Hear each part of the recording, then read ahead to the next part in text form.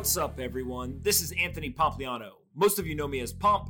You're listening to the Pomp Podcast, simply the best podcast out there. Let's kick this thing off. Congressman Tom Emmer has served the people of Minnesota as their elected official in the U.S. House of Representatives since 2015. He also currently sits on the House Financial Services Committee and is one of the leading voices for blockchain technology in the U.S. government.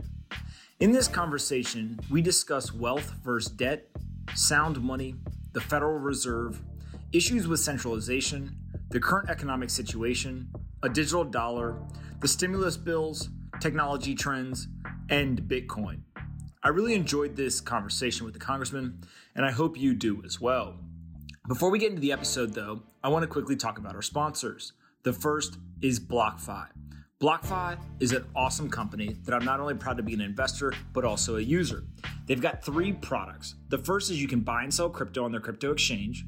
You can deposit crypto and take out a US dollar loan against your collateral, or you can use my favorite product, which is depositing crypto or a stablecoin and earning up to 8.6% APY in an interest-bearing account. Go check out blockfi.com/pomp to learn more. Again, the 8.6% APY on an interest-bearing account is an incredible product in my opinion. There's risk, so do your own research, but go check out BlockFi, blockfi.com/pomp. Our next sponsor is Choice. Choice is a new self-directed IRA product, and if you're listening to this, you are likely part of the 7.1 million Bitcoin owners who have retirement accounts with dollars in them, but not Bitcoin. I used to be in that situation too. Now you can actually buy real Bitcoin in your retirement account. I'm talking about owning your private keys and using tax advantage dollars to do it too. That's right. You can set up a new self-directed IRA account with Choice that allows you to buy Bitcoin, hold your private keys, and use tax advantage dollars to do it too. It's an absolute game changer. retirewithchoice.com/pomp. Again, retirewithchoice.com/pomp. You can now put Bitcoin in your IRA and hold on to the private keys. Lastly, don't forget that I write a daily letter to over 50,000 investors about business, technology, and finance. I break down complex topics into easy to understand language while sharing my personal opinion on various aspects of each industry. You can subscribe at pompletter.com. Again, pompletter.com. All right, let's get into the episode with the Congressman. I hope you guys enjoy this one. Anthony Pompliano is a partner at Morgan Creek Digital. All opinions expressed by Pomp or his guests on this podcast are solely their opinions and do not reflect the opinions of Morgan Creek Digital or Morgan Creek Capital Management. You should not treat any opinion expressed by Pomp as a specific inducement to make a particular investment or follow a particular strategy, but only as an expression of his opinion. This podcast is for informational purposes only. All right, guys, bang, bang. I've got Congressman Emmer here. Thank you so much for doing this. Hey, Pomp, thanks for having me. Absolutely. So for like the 5 people watching who don't know who you are, give us kind of a quick 2 minutes, what you did before you got into politics and then kind of what you do today. So I was, well, what did I do? I played hockey through college. I was going to head to Europe, wanted to play in Europe, and met the girl when I got back to Minnesota. Before I made the next step, met the girl that I knew that night I was going to marry her. It took her a little while longer, but I knew. We just celebrated our 34th anniversary last weekend. We have 7 kids, 6 boys and a daughter. I was doing this thing, Pomp, raising them like we do. You know, we moved to a small town about 40 miles west of downtown Minneapolis. I got an 80-acre farm behind me. You know, we're on an acre lot. The kids can bike. They can go to the local meat market. I mean, it was great growing up. And I was doing what a lot of Americans do, right? Coaching all their sports, being involved in all this stuff. And then something happened back in 2004 where I'm sitting on the front sidewalk. My wife and I, after church, had left those guys to do their chores on a Sunday morning, drove to a neighboring town, grabbed a cup of coffee, and we're reading the Sunday paper. I said, look at this. Look at this. The guy who's our state rep, he's not going to run again. Surprise, surprise. I mean, it might have something to do with carrying that loaded gun through the airport, but that's neither here nor there.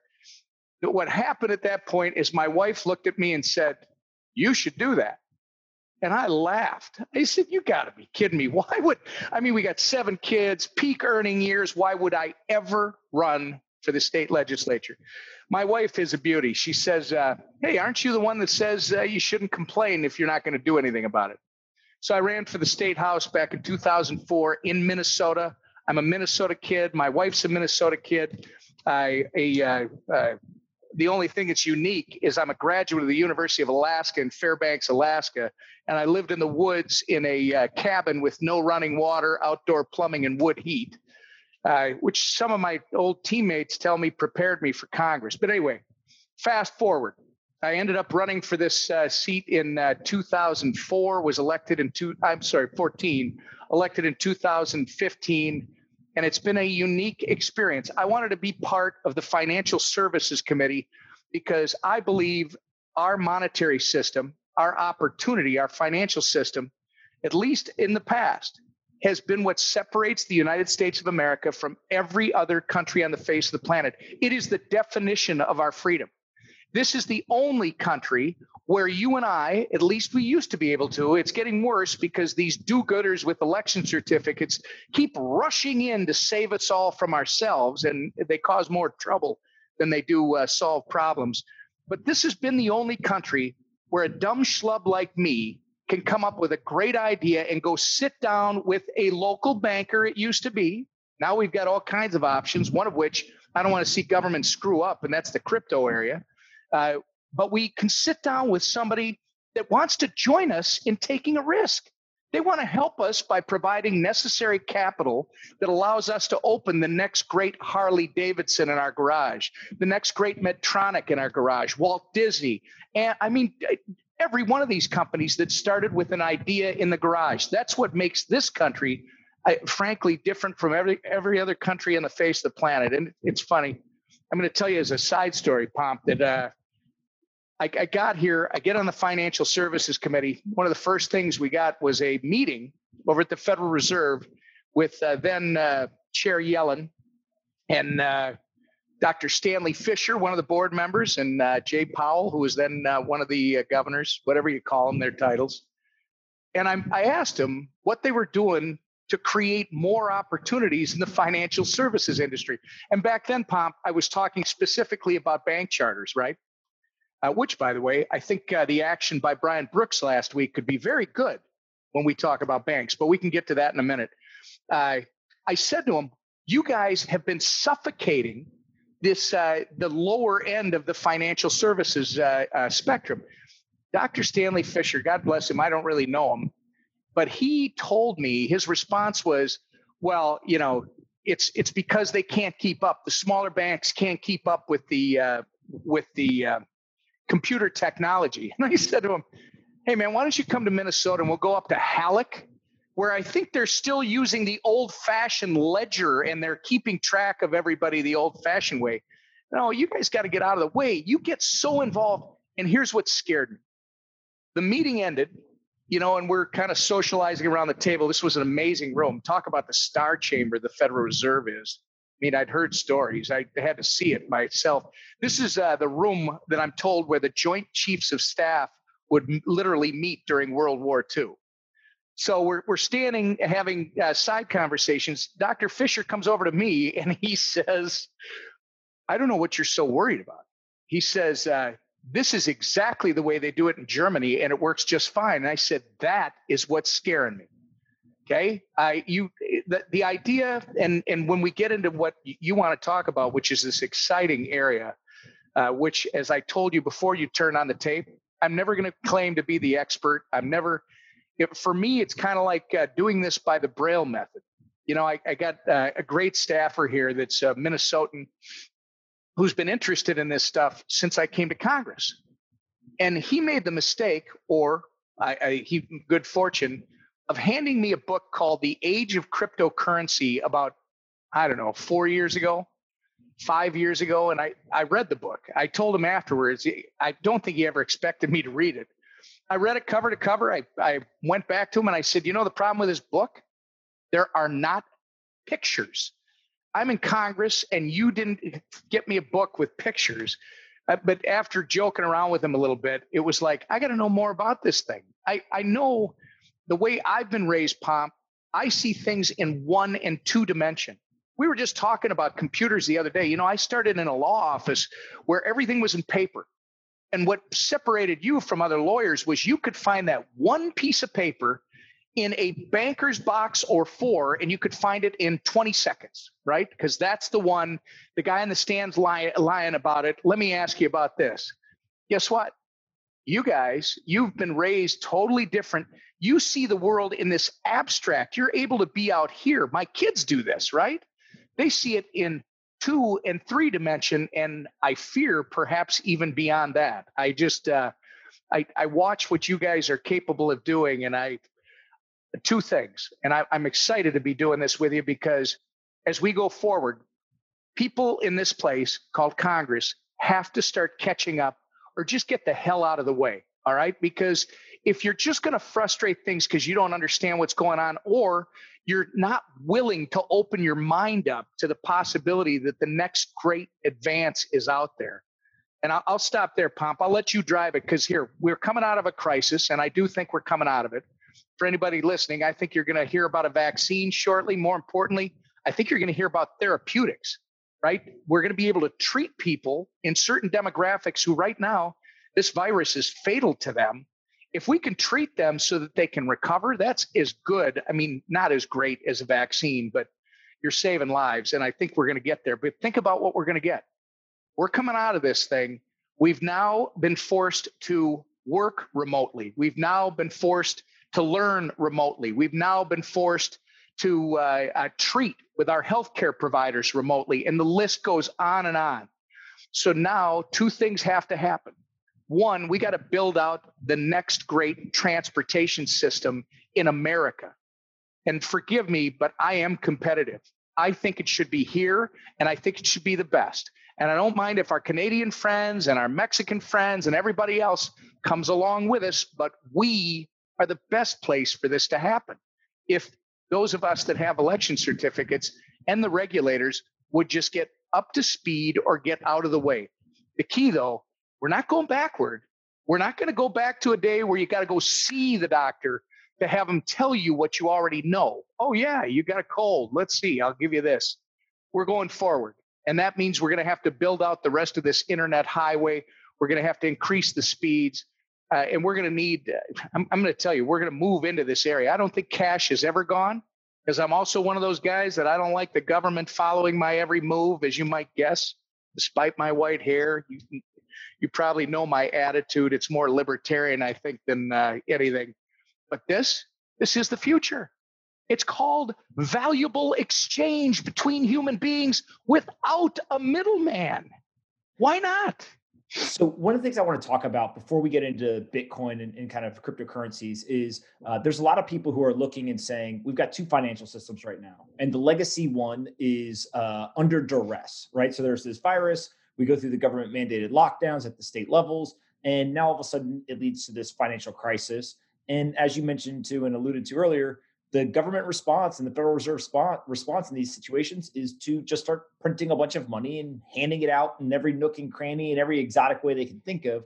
Just talk a little bit, I think, about kind of how you view the response so far, where we've made mistakes, and kind of what can we do from here moving forward in the legacy fiat world to address the issues at hand. So let me start even earlier. Let's go back to the early 70s, 1972. And I'm going to talk to you not as a professor in finance or a master's in finance, because I'm not. I'm just a guy from the Midwest who's kind of learned it by the Braille method, right? 1972, kind of interesting. Why did we take the dollar off the gold standard? Why? Well, because they wanted to grow the pie without any regulation.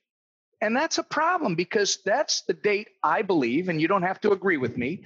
Those listeners of yours, those 6 people that are out there, they don't have to agree with the thing I say.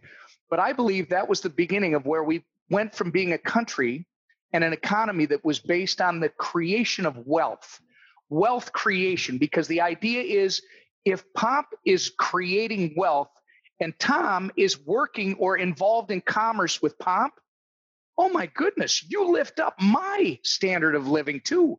And it's all based on the creation of wealth creation. The problem was when you took it off, you no longer pegged the currency Now you can do with it whatever you want. It's all hocus pocus. And what does it become? Now we start creating debt. Instead of wealth, it's debt. Imagine the greatest generation that came out of the Depression, how they felt about this. They knew how to save, they knew how to plan, they knew how to be ready for the next great whatever it is. This group, they're so highly leveraged right now, and this is a problem all the way around the world, that all they're trying to do is protect themselves. I mean, this is not about, well, maybe it is about you. Maybe you and I are in that, whatever. But what's happened over time in my lifetime, and this isn't Republican or Democrat, this is monetary policy. The rich have gotten richer. The middle class has gotten poorer.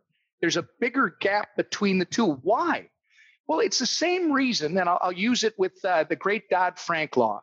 Okay, unlike some of my Republican colleagues, yeah, there probably should have been some better regulation applying to some of the largest, most integrated financial institutions on the planet. And yes, we do have a need for financial institutions to be able to cross borders and do things that are worldwide as opposed to local. So there's an argument that you need to have everyone in the financial services food chain. But when you passed Dodd-Frank and you applied the standard that was intended for the Goldman Sachs, the JP Morgans, the Citibanks, the Wells Fargos, when you did that and you applied it all the way down the food chain, the only way you can survive is if you get bigger and bigger. So no, we don't have bank failures going on, but we had over 9,000, I think it was, community banks at the time of the crash, the last crash in 2008. Since Dodd-Frank has been, by the way, a year after the crash, we still had roughly the same number of community banks. Since Dodd-Frank was passed, we're now down to 6,000. And it's because, and you don't have bank failures going on. No, what you have is absorption. All right. So anyway, that's what's happened. You went off the gold standard. It doesn't have to be the gold standard. It's pegging it to some responsible number so it has meaning as opposed to just people playing with it, and has some of us wondering why, right? So over time, in order for you to be successful, you have to be able to hedge that debt. You have to be able to have enough resources to play that game. And that's why the game gets smaller, or the gap gets bigger. I'm sorry. So now you're right. We have responded in a very unique way. I believe it's to protect a lot of investments, but I also believe that it was much more serious in April. This time they played the game up to the point, and again, this is my opinion. I don't have any basis except for this life experience and what I'm feeling as I watch this happen. Because I actually published a thing the night before the CARES Act that said this vote is the classic Hobson's choice. The number one issue, I hadn't voted, as far as I know, I hadn't voted to increase spending at all since I got here. The debt to me is the issue, right? But I wrote it's the classic or ultimate Hobson's choice, because on the one hand, we can't be doing this. I mean, this is morally not responsible. It's not just our kids that we're stealing from right now. It's our great-grandkids and perhaps our great-great-grandkids, if they ever get to see the light of day under what we're doing. So it's not just that. But the other part of it was, okay, so you vote against it. And all of these people and entities who have built their entire world around debt creation and this to me, fantasy-like system, it could all crash. And if it all comes down, this isn't just like 2008 where it's the banks, because I think there was a different way to handle that one. This one is our food supply. This one, I mean, it is everything. People's retirements, we've wrapped up in this thing. So we do need to find our way through it. And I think we're going to. I think you're going to hear, like I said earlier, therapies, vaccine. We'll start to get back to work. We're going to have a lot of work to do. And then it's going to be up to a lot of us to be voices in here trying to convince these people it's time to get back to wealth creation. And it's time to look at new forms of transfer. Yeah. I think one of the interesting things a lot of people don't know, but I spent a lot of time talking about this, is the last 6 fiscal years, we've actually had record levels of income tax revenue for the government, yet somehow the deficit gets bigger and bigger. And it's this whole idea of, it's not a thing of, can we collect more money? It's just the more money we collect, we keep spending more and more. And so that seems to be this debt-based system that you're talking about. And you're leaving out the tariffs. I mean, we're not just income tax. We've been collecting all these tariffs. A ton of money has been coming into the Treasury. And I've said this to the administration. I said it when they first got here. And they said, well, we need you to vote for this. I said, I can't. Well, why? I said, because you have to give me a plan on how we're going to pay this off. If you have a plan that I believe is credible, I can go home and sell that. Otherwise, I'm not playing. They told me then, and I took them at their word, right? You take over in 2000, 16 when they took office. They take over and they inherit an economy that is really churning at less than 2%. It was probably 1.7, 1.8%. And the thing that we don't talk about enough is that number that includes government spending. Which, I don't know, maybe you'll like the analogy. And if you don't, correct me, because I've been using it for years and I feel like people don't understand it. So we lump both of these together. The private sector, which is actually generating income, right? Growth. And the government sector, which is literally taking that money out of the private sector and then putting it back in. It's like living in the same room with all the ventilation closed off and the air is just getting old and stale.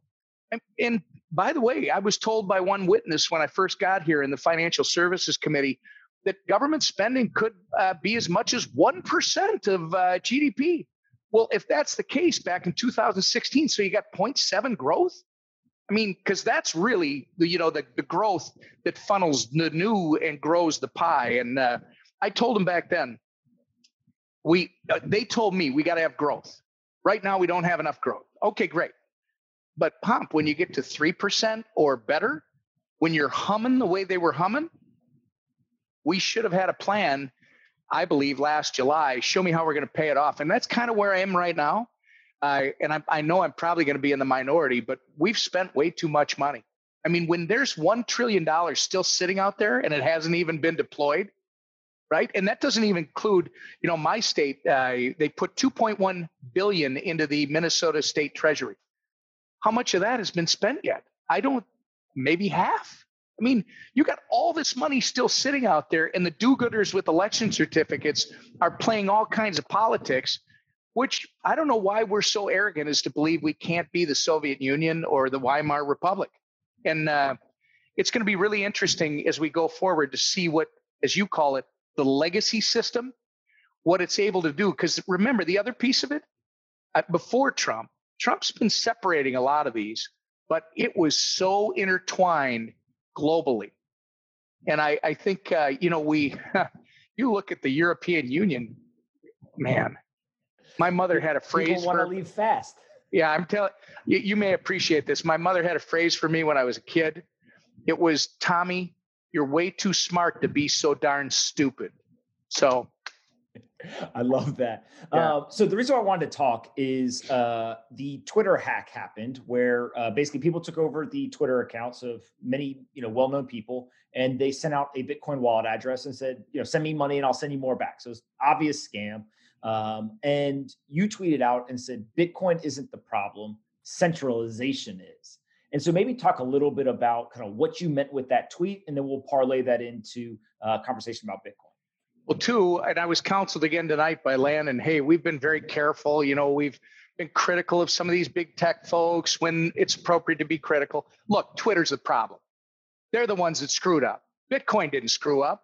Twitter, your security was not adequate. They hacked Twitter, and you're going to have bad guys all over the place. So my view of it is the centralization, which, by the way, reminds me of something I wanted to bring up to you about the future. Right? Because you see what governments are doing that are working on fiat currency. It's right now, they can't really control it, but they are, because they're controlling us. But we've got to be careful and this is why I don't like centralized control. This is where this goes. You realize when COVID was in full bloom in China that the government basically shut everybody down. You're on crypto is not the right word, but the government has your currency all on a card. And guess what? If you lived in Wuhan, they shut you down, man. You couldn't get a ride out of Wuhan to another city. You couldn't go get some groceries unless the government released you to go get the groceries. So need I say more about what I don't like about centralized control? It's kind of like Libra was proposed. Great concept. Wonderful. But somebody's got to be in control, right? And I want you to just take it back a couple notches and then superimpose this centralization within the crypto area on this. So Hayek is an Austrian economist who wrote a nice little story to his intellectual elite buddies during World War II when he was not living in Austria. He was living in London. You might be familiar with The Road to Serfdom. He talks to his elite intellectual buddies because they all want the same thing, right, Pomp? I want you to be happy. I want me to be happy. I want you to have the basic necessities of life and be able to, because we can all live here happily ever after and we can support each other, this whole thing. He said, it's great, but you're forgetting this concept of scarcity. And I'm really going to condense this. But scarcity is this idea that resources are scarce. And the free market, it's your effort, it's your ingenuity, et cetera, that allocates those resources. But in this socialized atmosphere or centralized, there has to be someone or some group that decides the allocation. Now that works out pretty good if you're the one that's in that group or is that guy. But after a while, if you're not in the group, if you're not the one making the decisions on the allocation, this thing only ends one way. And it has never been good, no matter where it's been tried. I think we're just moving into that next phase, which is why crypto, the area, excites me. Because do I think that government has a role? Yeah, I'm not going to say no. I don't think it has a big role. I mean, I think government has I think people can police themselves, right? I don't like the fact that my colleagues think everybody is so dumb, they're all going to get fleeced all the time. And my goodness, we got to rush in. The greatest gain is through the greatest risk. The greatest thing about America is we are supposed to be free to take those risks. And by the way, unlike these other societies, sometimes we fall off the mountaintop. We end up laying in the valley. But the beauty is we can get up tomorrow and we can start climbing again. I'm sorry, but the centralization thing, to me, it's just much bigger than why do you not like centralization? It's a whole concept of where this thing ultimately leads. Somebody is in control. And so obviously Bitcoin is the complete opposite of that, right? Kind of fully decentralized. It is 21 million artificially capped and as scarce as any money on the world in the world. Right. Many people, I think, in the Bitcoin world would just call it the soundest money the history's ever seen. How do these two worlds either coexist, or is there a transition later? Like, how do you think about this idea of Bitcoin having properties that are interesting and attractive, yet basically the entire world being built on this fiat system that is debt laden and really kind of majority of people have just bought into, and as you said earlier, if it was to fail, there would be catastrophic kind of effects from that. How do those two systems move forward together? Well, see, I know that the statement that it is the majority of the world is true, whether it's Europe, the U.S., Canada. I mean, pick your country. It's the traditional fiat currency is now, they don't all manage it well. I think I had at one point $100 million Zimbabwe dollar that was worth like 36 cents or something. I don't even know if it was worth that. But here's where I push back just a little bit, Pomp, and I don't mind if you get critical of me and push me. But you go to Africa, the Nairobi, the biggest slum ever. They're using cash on electronic cash. I mean, their system, it's advanced beyond where we're at. Now, granted, it's centralized, right? So that's a different issue. But you also have cultures, Somali culture, for instance, where there's a lot of fear. There's a lot, people are unbanked. It's still traditional forms of exchange. It isn't cash, right? They found other ways to deal. Look, I hope the traditional fiat currency survives. I hope that we never get rid of completely a tangible form of exchange, because they haven't passed a law against me saying it yet. They might, but I don't need the government tracking what I'm doing. They have no right to know what I'm doing. And you know what? Frankly, they have too much information already. I prefer to keep that separate. This, I see the future, and I know a lot of my colleagues don't. And if any of them hear this, they're going to say, oh, I see where he's going. But I prefer to have the government out of the middle, right? Our government is supposed to be severely limited. And we've allowed it to become this huge thing where, we're going to have the opportunity, if we do this right, in the next 20, 30, 50 years, you're going to be able to live wherever you want to live. You're going to be able to treat with your doctors. You're going to be able to get, because of robotics and the advances, there's going to be a day where you're going to get surgeries. You're going to get everything. And you're going to have, for instance, you got to have a new hip. It's going to be printed up by a 3D printer, and you're going to have the surgery right in your home. I mean, there are things that are going to happen going forward that are going to, in my mind, not just disrupt the centralized nature of our society. You remember, when people come to this country, it's very spread out. I mean, you had your centers, but why did you have your urban centers? Well, primarily because you were bringing in agricultural product to the urban center to be packaged and then shipped out on major waterways. And then later, when you had the Industrial Revolution, now the labor came in from the rural areas and was concentrated in the factories in the city so that you could use the same transportation methods. We're just about to blow that whole thing up. We are on the verge, because of this pandemic, I believe, of starting to really think differently. And it's not going to be me. It's not going to be me. I don't have the ability to grasp this thing, but I do have, I hope, enough sense to recognize that even though I don't like change, I'm going to be able to live my life in the way that I've lived it if the government doesn't take it away from me beforehand. I'm sorry I'm not wearing my mask too. I'll have to get that on later. I told him I need a, don't tread on me, and then the FUBAR and all these other things. It's very politically incorrect.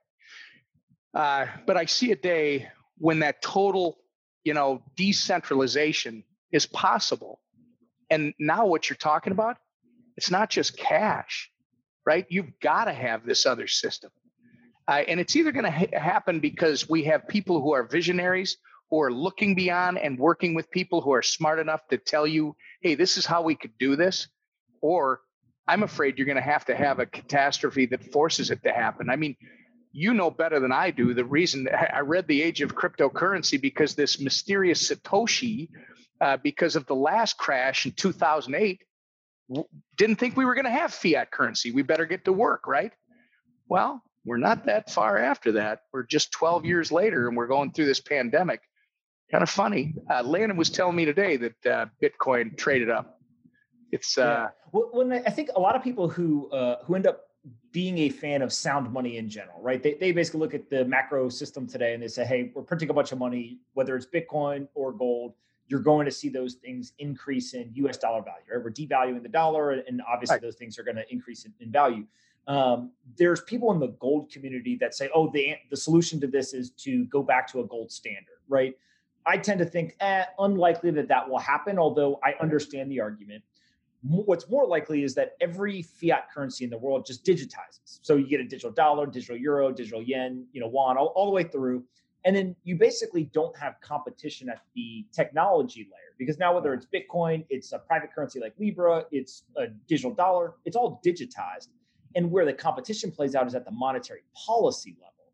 Is that in line, I know that you've done a bunch of work on the digital dollar and the blockchain caucus and kind of all of that work, but just how are you guys thinking about digital dollar, Bitcoin, Libra, and kind of where that competition plays out? Well, so two things. First, you talked about devaluing the dollar. I'm going to suggest to you that there may be people here in Washington right now that really think they can play with this funny money all the way through the end of the year, and they can continue to print trillions of dollars because they'll say two things. One, well, we'll just devalue the dollar. And when you complain about it, you know what their answer is? Yeah, but our exports, I mean, people will buy a lot more stuff. That's not the answer, Pomp. That's not monetary policy. That's greed. That's just, and that's also just kicking the can down the road for tomorrow. But the digital dollar, first off, I don't like the idea of every country, and that's what we're looking at. I mean, I can tell you that the bankers that I work with, good guys, one of my colleagues has really done some work since we got here on getting up to speed on this cryptocurrency area and what it means. And he's a traditional banker, and he did not start with that view. But I don't think he'd go where I want to go.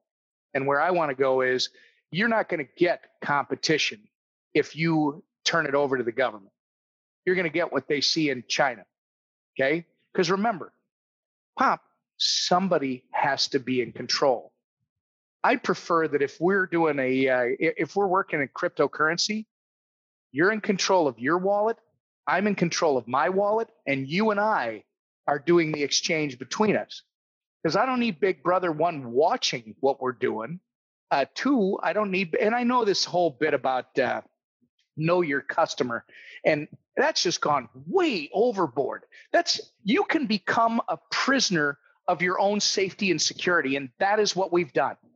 We just keep putting up these, we got more people to come in, and it's like, we have to do this because, you know what? Pomp is going to, the Chinese are going to do this to them, or they're going to steal whatever, or this terrorist group. No, I don't think so. I just don't see it. And while there is a place for it, again, you can probably tell, I tend to not, my view, by the way, I'm in the minority at this point. I'm in the minority. What would it take for a single state? So we saw the state of Ohio, for example, the treasurer's office said, hey, we're going to accept Bitcoin for taxes. When that treasurer transitioned out, it basically was reversed almost immediately, right? And, yeah. and I joked with Josh Mandel, who's the treasurer who did it. I said it was like a one-man show who got something through, and then the second he walked out of the room, everyone rearranged the room back to how it was before. What would it take in your state or another state to really kind of adopt some of this stuff as a second currency? Is that something that has to have buy-in across kind of everywhere from the local all the way up to the state? Is that a state, top-down thing? Like, how does that work? Oh, I think it's going to have to come from the bottom up. And it's actually both ways, right? And I'm just looking because we've got a bill that we did on state licensing. I think it starts with stuff like that. It might seem not very sexy, right? But wait a second. If the federal government creates a one-size-fits-all when you're dealing with the exchange of crypto, and you now don't have to get a money transmitting license in every single state, and then they start micromanaging because you got people in those offices that don't know what's going on. So you create that type of stuff. One will allow, it will take away the 50 state patchwork, right, in the district. That will help. But then you're going to have pressure from the bottom, and the pressure from the bottom, we've got talent, right? And we've got capital that will, both leave this country. They will go find a place for this to work. The dollar or the Bitcoin will always follow the path of least resistance. So if we want to be behind the eight ball, which we already are in some cases, we can continue to let this go. The second thing is, once you start doing money transmitter license bills, once you have Brian Brooks, what he did last week by allowing banks to actually bank take custody of crypto assets, what he did there, that signal really gets the ball rolling. Now, we got a problem with maybe the Secretary of the Treasury, maybe, a former SEC advisor or secretary, whatever you call them, chairman. But you got a lot of people, and it's growing on the inside of these institutions. And that's why Brian Brooks, I met with him a few weeks ago and just so grateful that they put him there, right? But it has to pick up momentum, because here's the other thing. And you work with the people in this area a lot more than I do. I get to meet them. They're interesting. I mean, I love the ones that go out and start a trading platform that's worth millions, and they never graduated from USC. But guess what? USC invites them back because they want to give them an honorary degree and have them talk to their students that are paying an exorbitant amount for a worthless education much of the time. It's that old, how much do you spend for your college education? $250,000. And what's your daughter doing? Welcome to Arby's. Can I take your order? But I think once it starts to roll and you get the pressure, here's the other thing. I'll leave it with this. You got really smart young people in this area. They're going to figure out a way to get around the rules. This is where I've said this in other places. This is where the Roman Empire went, when the citizens didn't know and didn't care for years that the government had actually fallen. I mean, think about it. Was it Spain just a couple of years ago? They didn't have a government for over a year, and their economy was actually improving. That's a head scratcher. Not really. So it's people that you're interviewing all the time. It's people that you're intersecting and interacting with. They're going to figure out how to do this, and government can actually help facilitate it, and then make sure, where, and I think the community is the best to help us with this, where we need to lean in, right? Where there are dangers, where there are bad guys, where there are, the thing that bothers me the most, and sorry, it just triggered me when I said bad guys. It seemed at the beginning like all of my colleagues, Democrat and Republican alike, every time you mentioned Bitcoin or crypto, all they heard was Silk Road. And that's why bringing up Twitter, I'm very grateful of, because they did it again, right? It wasn't Bitcoin that caused the problem. It was Twitter. And it's like every time there's this, and maybe it's because of the name.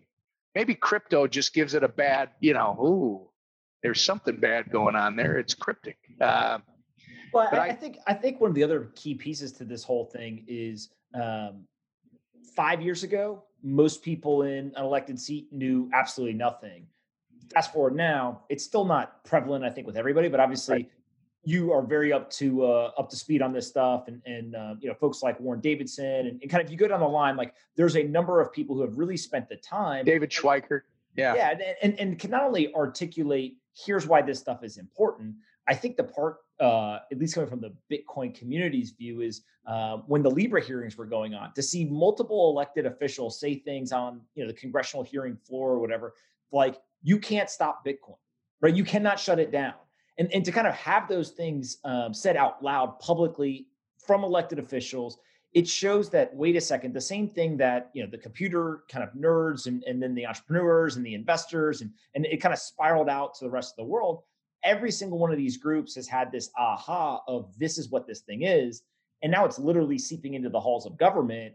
And when you kind of see somebody flip over and say, wait a second, like, this is really interesting, and this is what the value prop, I think that eventually it's 100%. Everyone understands it. It's just, how long does that take? Well, it's so, I wish I could answer that question, but what you just said. So I told you when we started tonight that I read the book Age of Cryptocurrency. When I gave it back to Landon, I said, after I made the joke about the pictures, I said, this is one of the most interesting things I've ever read. And I actually met the authors in New York a couple of years ago, and I told them the same thing. But it started me down this road, and I told him I need more stuff. Landon looks at me and he says, you realize that if you're not the most educated, you're in the top 5 when it comes to this right now in Congress. And I said, there's no way. He said, look, there's Polis from Colorado. There's Schweikert from Arizona. There's Mulvaney. And I don't know how educated he was, but this was Mulvaney's deal. He's one of the founders of the blockchain caucus. which I now have the honor of being one of the chairs. And why is that important? Because we were talking about 3, 4, 5 people 5 years ago. Take a look at who's in the caucus now. It's grown much bigger. And I mean, I give Bill Foster a hard time behind his back. So if he listens to this, it's great. He's not exactly the most charismatic, vibrant, and he always says, I'm a scientist or whatever it is, his PhD. He's bright. But even Bill is like grabbing a hold of it and, trying to understand it. Steve Lynch, not quite there yet, right? But I think he's doing the work. And so the fact that he starts out from a place that may not be what we agree with, the fact that he gets into it, I got to tell you, Pomp, if you do your homework, if you start getting exposed to the people, it'll change quickly. So, that's 3 years now, 3, 4 years. I don't know, though, that, somebody told me when I first ran for office, you're not going to be very happy because getting government to move is kind of like turning a super tanker at sea. And you want it to like turn on a dime. I just don't think we can afford to let this go 6, 8, 10 years. It's just not.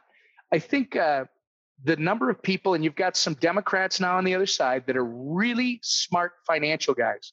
I'm not going to give you the names because, I'm just not going to give them the ability to say, hey, Tom Emmer says I'm this in their next campaign, but they are. They're good. Okay. And I think that combined with the growing number of Republicans, I think you're going to get, and by the way, end the crisis.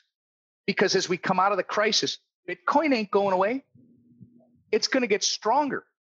And now Brian Brooks is saying, hey, institutions, you can start banking this stuff, right?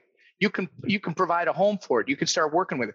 Number one issue, when I was in the last campaign, I go to Nebraska, Lincoln, Nebraska, I think it was, which a lot of banks, a lot of insurance companies, very understated. Most people don't know that it's a big center for financial stuff.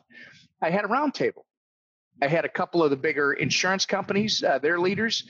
I had 3 or 4 banks, and there were 3 young guys sitting right next to me in these tables that are in a square. And I don't know who they are. They're a little older than my kids, but they're definitely, they don't look like this.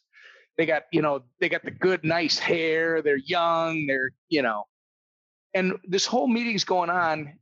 I'm about halfway through. It comes out. These guys are in the blockchain space. These guys are in the crypto space. And they instantly start pointing the finger at the banks. You aren't helping us. We're going to London. We're going to wherever. We're leaving because we can. And the banks, of course, pointed at the OCC. I think Brian Brooks, so short answer to your question, all these things are starting to come together right now.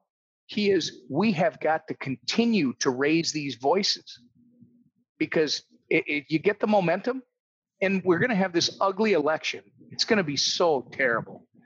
And I mean, anybody who checks me out, I am definitely involved in the election process and I definitely have a perspective, but I'm not looking forward to it. For our country, I'm just not. After Labor Day, everybody's going to strap their helmet on, and it's going to be this bloody, brutal. But when we get through it, I really, combined with what I told you earlier about therapies and vaccines, when we come through that, I'm hoping that much like a forest fire, you see this beautiful new growth start to come out the other side in the springtime, because we just can't keep doing the garbage that we're doing at the federal level and expect this country to, 1, actually find their government credible, or 2, survive the way we want our American way of life to survive.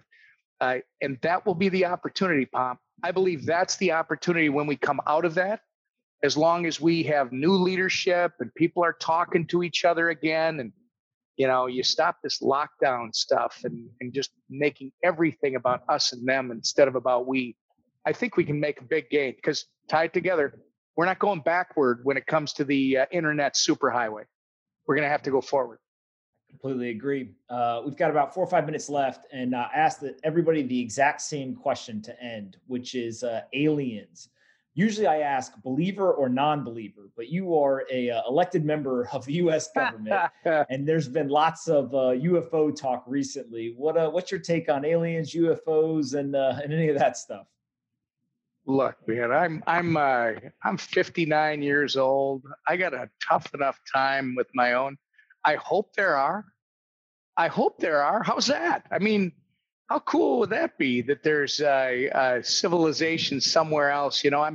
I'm to that point in my life that I'm not going to be walking on another planet, but you might still have that opportunity. And yeah, and this is going to be embarrassing, but I haven't seen the recent UFO talk. Was it were we talking about a presidential campaign or?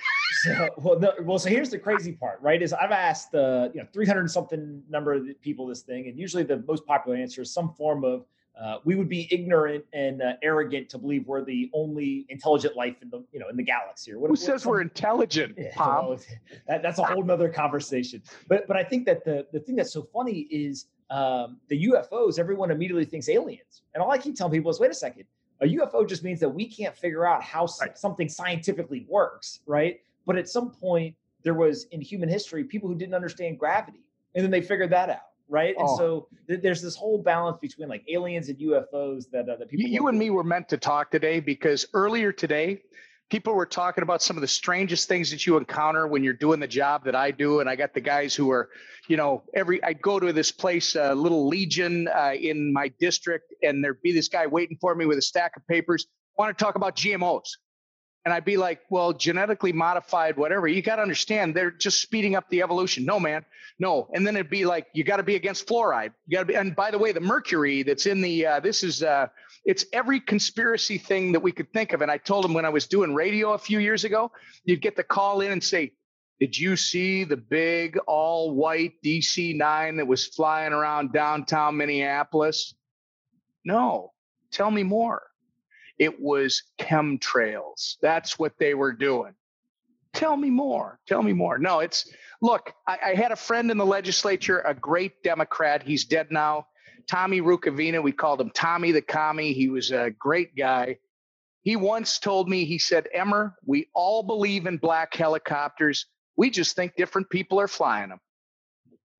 Look, it's true, right? I joke all the time. Marketing and propaganda is the same thing. It's just which side you believe. Yeah. And what are you trying to accomplish? Absolutely. If you can leave everyone with 1 or 2 sentences just on kind of how you see Bitcoin, blockchain, and America's future, what would it be? 2 things. 1, Bitcoin blockchain. It's not going away. It's going to continue to become more and more important, and it's going to advance. You just watch. It has value, and when something has value, people are going to take more risks, and it's going to advance. And for America, the sun's going to come up again. It's going to shine again, and not just here, but around the world. We got some troubles, there's no question, but this happens in the world, in world history.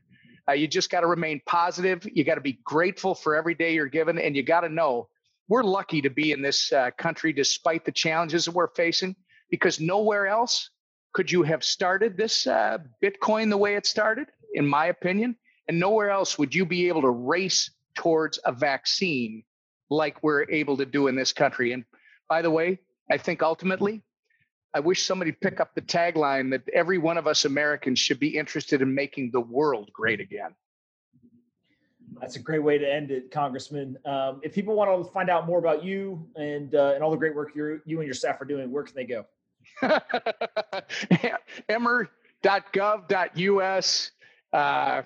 I'm not going to send you to Emmer for Congress. There's all kinds of social media, all that stuff. All you got to do is type in Emmer, and don't ever Emmer forget me. You'll remember. Awesome. Listen, thank you so much for doing this. I think people are really going to enjoy it. We'll do it again in the future. Thanks, Pomp. I look forward to meeting you in person, and stay healthy.